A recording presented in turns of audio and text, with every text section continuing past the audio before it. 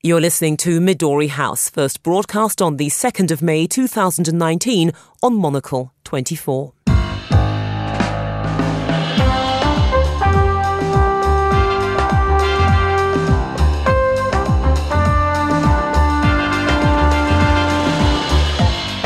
Hello and welcome to Midori House, coming to you live from Studio 1 here in London. I'm Juliet Foster, and on today's show...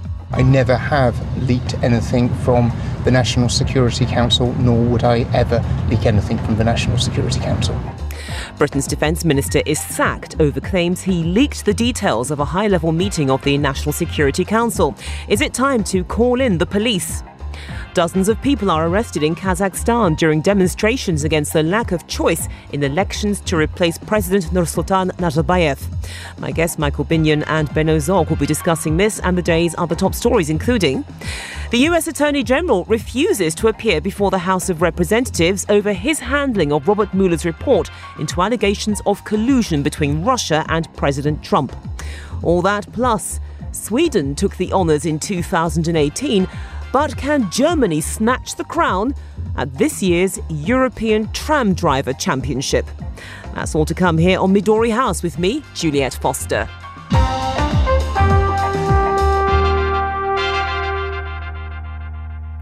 Welcome to Midori House, and my guests today are Michael Binyon, who's the Foreign Affairs Specialist for the Times of London, and Benno Zog, who's a researcher at the Centre for Security Studies at ETH Zurich. Gentlemen, welcome both of you to the programme. Now, Gavin Williamson, Britain's former Defence Minister, has strenuously denied leaking details of a high-level meeting of Britain's National Security Council. Prime Minister Theresa May sacked him on Wednesday for allegedly revealing to a newspaper plans to allow the Chinese telecoms firm Huawei to help the UK build its 5G network. Now, though she's been trying to draw a line under the matter, opposition MPs are refusing to let go. They're calling for a police inquiry, which would give Mr Williamson the chance to clear his name, whilst establishing whether there was a breach of the Official Secrets Act. So, Michael Binyon, Theresa May is trying to maintain this business-as-usual atmosphere, but do you think that eventually she's going to have to cave in and call in the police? She's going to have to do something, because at the moment it sounds ridiculous that she's made this rather dramatic decision to sack a very senior cabinet minister. He's clearly said he didn't do what he's accused of, namely leaking secrets. And she said, well, that's it, we're not going to investigate further. Now, there are only three possibilities. Either he is telling an outright lie, and he did do it, or he simply is playing with words, and he gave a few hints to some journalist and he sort of nodded and winked, didn't actually do anything except confirm the story they had. Or the investigation has got it wrong and he didn't do it. And I think leaving it in that rather unsatisfactory state is very bad for morale. It's bad for the cabinet. He's obviously not going to go quietly. So in the end, I think there will have to be some sort of investigation, certainly by some sort of outside body. And Benno, let's pick up on this point about the nod and the wink that Michael's referred to, because Gavin Williamson says he was tried by, in his words, a kangaroo point. And you do get the feeling that he has a bit of a point here, because there was no formal inquiry, as we've established.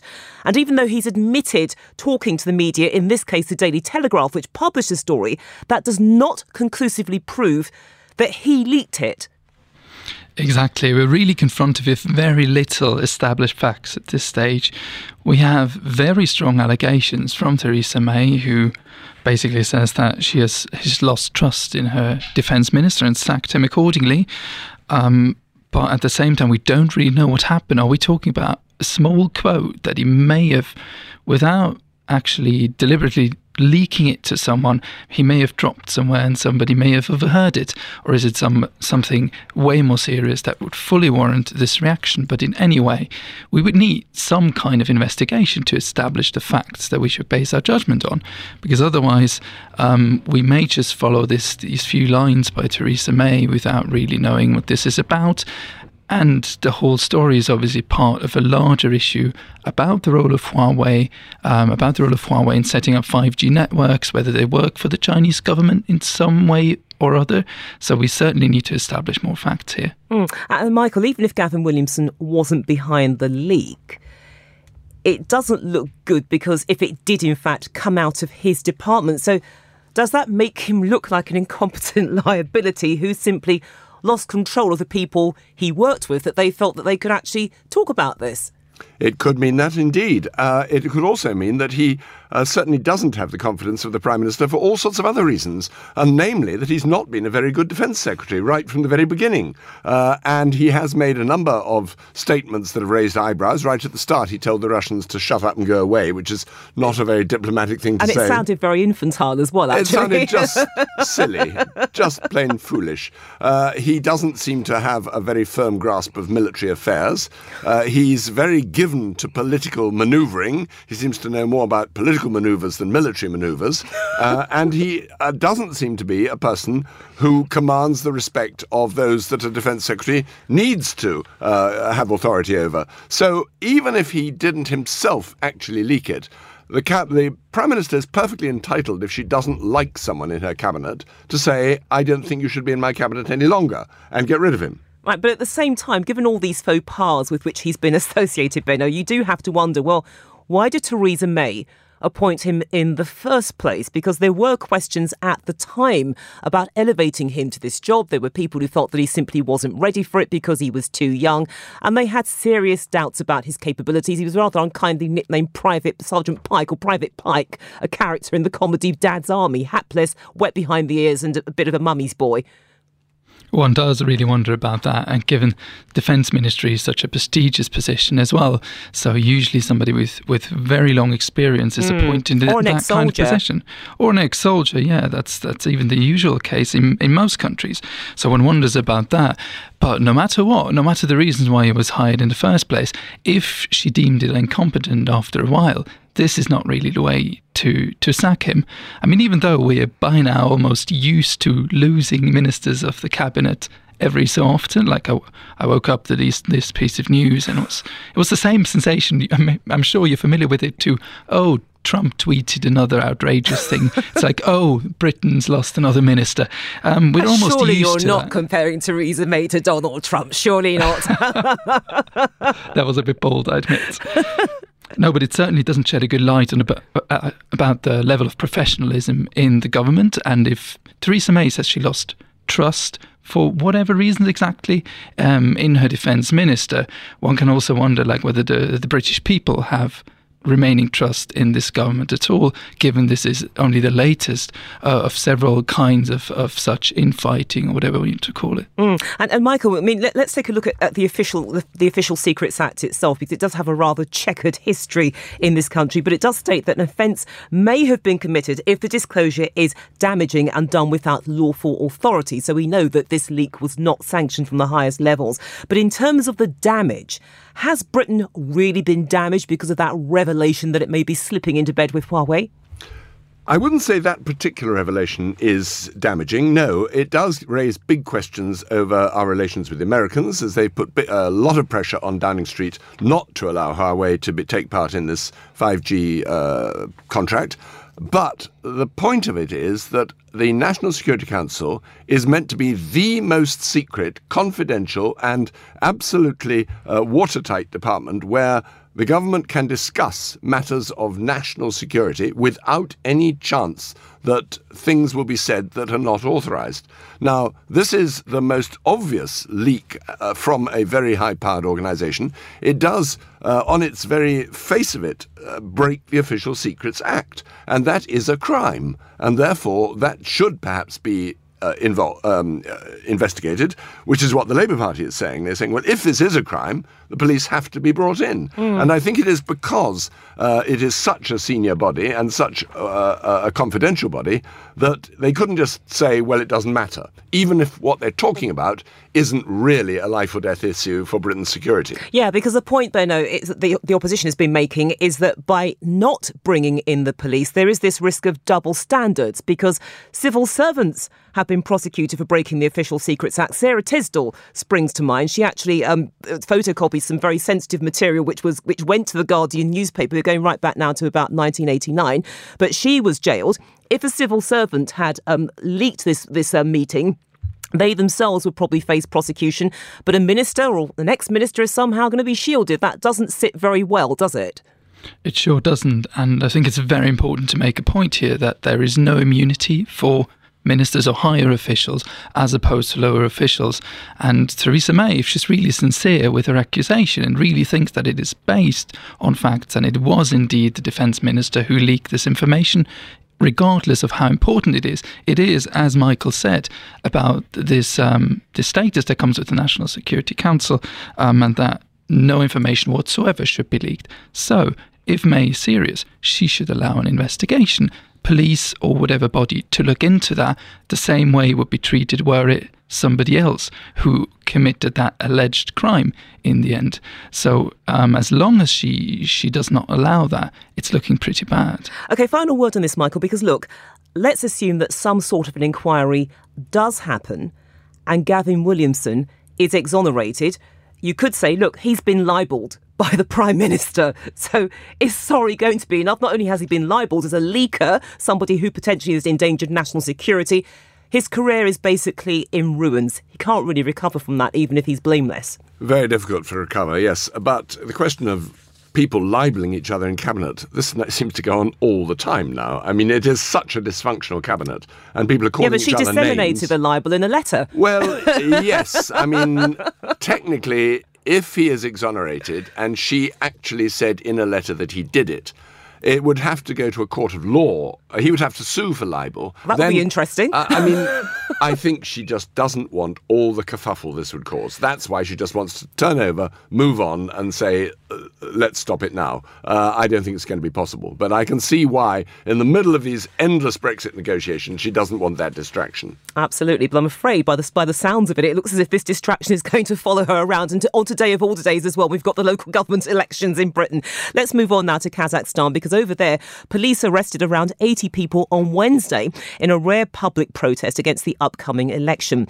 Now, demonstrators marched in Almaty, Kazakhstan's largest city, and in the newly renamed capital of Nur-Sultan against what they claim is a lack of choice in the June election to replace President Nursultan Nazarbayev. In March, the president stunned the country when he unexpectedly resigned. However, the protesters claim the ruling party's nominee, Kassym-Jomart Tokayev, will mean more authoritarian rule, and they're calling for an election boycott. So, Benno, let's put this into context. I mean, how rare are protests like this? Well, that's the thing. We heard about 80 arrests and several hundred people protesting in these two large cities, as you mentioned, but also in other smaller cities across the country, which doesn't sound like much. We're talking about Kazakhstan, the 9th largest country in the world, although only with 18 million people. So a few hundred people protesting doesn't sound like much, but then again, those numbers are actually the highest almost in decades in these cities, because whatever you want to label it, it's certainly a very authoritarian regime and has been since its independence, when basically Nursultan Nazarbayev, as head of the Communist Party at the time in Kazakhstan, took over power and has been president since. And he's surprised everyone with this move in March. And as always, when some kind of transition is initiated, this raises hopes even with a population that has never witnessed democratic rule or even anything close to real elections in their history. So it will be very crucial to see how these elections, I'm air quoting here, unfortunately you can't see that, how these elections will take place. But it's already very clear, both from the Kazakhstani system as well as from neighbouring countries, that this will not be a real choice. Protesters are absolutely right. There's no alternative in the end to the official candidates. The elections are a farce, and any kind of opposition candidate with real chances at power will not be allowed to participate. So pretty much business as usual in terms of government. But Michael, whenever we look at protests of this nature, you can't just skim over the surface. You have to look at who's taking part. Are we talking about an anger that is specifically felt by younger people, millennials, a tech-savvy generation, or does this irritation encompass all the generations?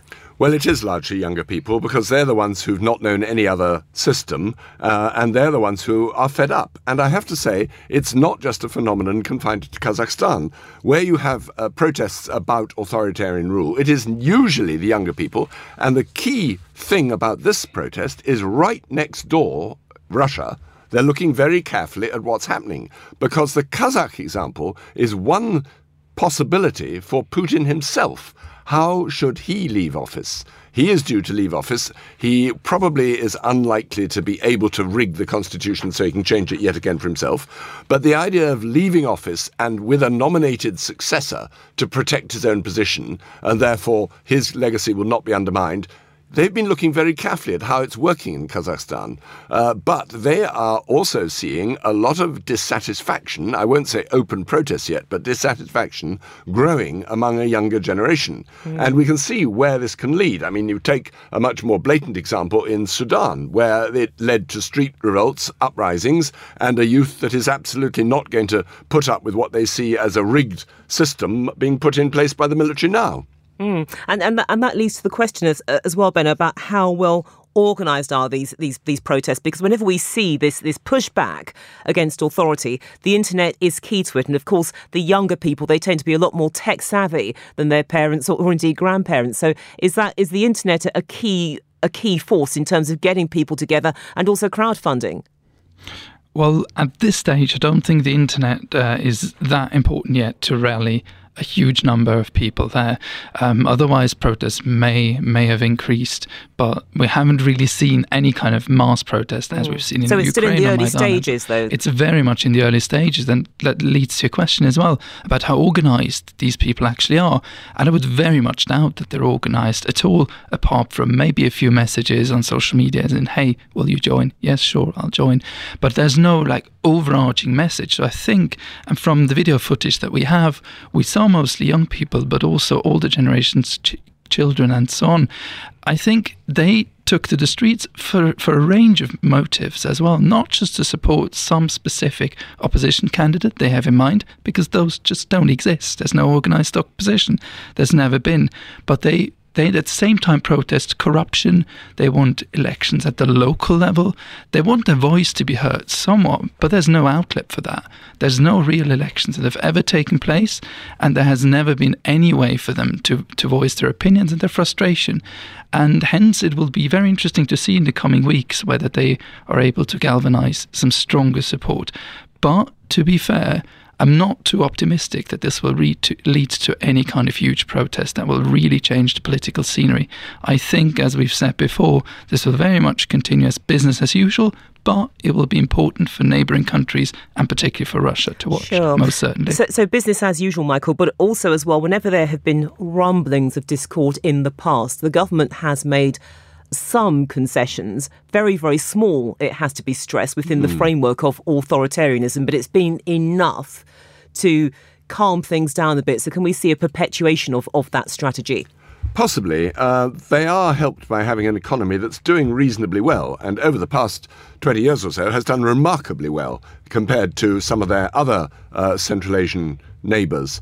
So there is some manoeuvre room for Nursultan Nazarbayev at the moment, before he leaves office, and for those thinking of taking over. Whether they can make concessions in terms of standards of living, or I think that would be the more obvious point, rather than political concessions, which is clearly not what they'd like to make, because you never quite know where you can stop with that. But something to sort of promise young people, yes, more opportunity, more initiatives for young people to have a say in whatever it might be. And they have the money to be flexible. OK, of course, whether they will be is another thing altogether. But interestingly enough, it's not just movement that's going on at the very top of the government structure. It's what's happening slightly below that, because we know that the president's elder daughter, she is the speaker in Parliament. She's taken over from the man who held that role for some time and who's now being touted as the successor. Do you think, Benno, that ultimately the goal is to eventually get her to take the presidency, that she's being blooded, if you like, in this key role as speaker? Well, some people say so, but Nursultan Nazarbayev himself has always said at several occasions that he does not want to create a dynasty. Whether we can take this at face value, I'm not so sure. Thing is, I mean, his daughter, albeit she is now the Speaker of the Senate, so she would be successor to Tokayev, the interim president, in case he died, for example. But I don't think that a country like Kazakhstan, who is quite patriarchal, it's moderately Muslim, would have an easy time accepting a woman, let alone the daughter of the previous president, who is still behind the curtains, obviously, still having all the real power in his hands, that they would accept that. So currently looks like Tokayev, who was nominated as successor, may actually make the race, and maybe this interim period, because he is quite old himself, may be used for other successors to put themselves in place to then have a full transition of power to them.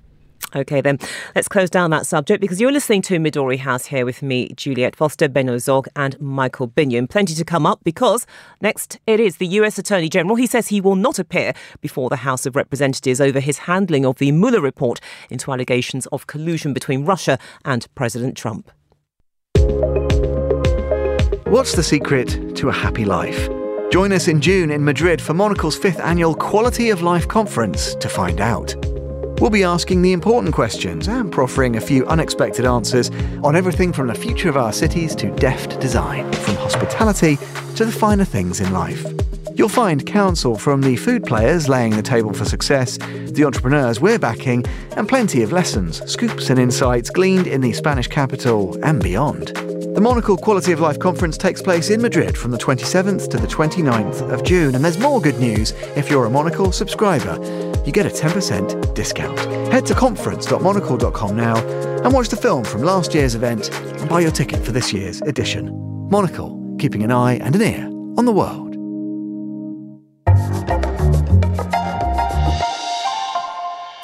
Still with me are Michael Binion and Benno Zog. Now, the US Attorney General William Barr is on course for a major collision with Democrats in the powerful House of Representatives Judiciary Committee. They want him to answer questions over his handling of Robert Mueller's report into allegations that Donald Trump colluded with Russia in the 2016 presidential election. Well, critics claim Mr. Barr's 4-page summary of the report deliberately put a positive spin on the president's behaviour. That suspicion was further stoked by Robert Mueller himself, who in a letter to Mr. Barr rebuked the Attorney General's summary for causing, quote, public confusion because it, quote, did not fully capture the context, nature and substance of this office's work and conclusions. Now, Michael, he was supposed to appear today before this committee and he has kept away, so he stuck to his gun on that point. But then you have to ask yourself, what is the point in going ahead with this meeting of the committee if the star witness isn't there? Is it just empty symbolism? Well, it's certainly symbolism, and it certainly will be a demonstration that they do want to find what the real full report says. They're not going to be fobbed off. They're not going to accept a sanitised version, and they're not going to accept what they see as a politicised use of the Attorney General's office. Hillary Clinton has weighed in quite heavily already and said he's behaving like the defence counsel for the president rather than as the Attorney General of the United States. She would say that, wouldn't she? But equally, he would behave like that, wouldn't he? And I think that's where it is.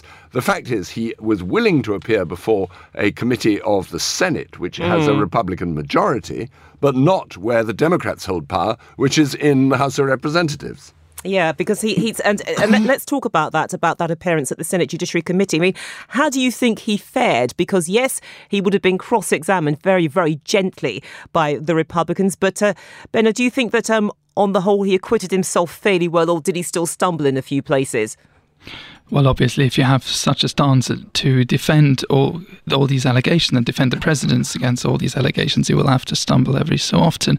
But given it was a several-hour hearing with all kinds of questions shooted at him, I think he overall did fairly well. But probably he misstated the truth somewhat, and then it's always a bit easier if you can bend the truth. So he still dug himself into a hole, even though he was performing in front of a sympathetic audience? Well, there must have been a reason that he hasn't shown up today, because obviously he expected more critical questions. There was the setup of the meeting, of the hearing, was supposed to be that not only members of Congress, but also lawyers themselves can ask questions at him. So those would have been very much to the point, very critical, and he would have run into difficulties answering that. So that sure explains to some extent this manoeuvre today. Another manoeuvre, of course, at the Democrats' disposal, Michael, is the possibility of Robert Mueller himself testifying. Now, that would make for some mouth-watering viewing, wouldn't it? It would. Whether he'll do that is open to question. I mean, he's played a very, very careful game. He is always in danger throughout the investigation of being sacked halfway through it. He managed to complete the report without getting sacked. He's presented it in what looks like a carefully balanced way so that he can't be accused of partisanship or of acting as a weapon for the Democrats. And I think he would be quite reluctant now to be brought in as the kind of star witness. Could he be subpoenaed? He could be, I suppose, yes. I'm not quite sure the legality of how the congressional subpoenas work and whether somebody who is a special counsel can be subpoenaed by Congress. I mean, that would have to be a constitutional lawyer in the United States who would answer that one. But if he can be subpoenaed, I mean, I'm sure there are plenty of Democrats who would like to do so. And quite a few Democrats want to go further. They now want to launch a full impeachment hearing against Mr. Trump.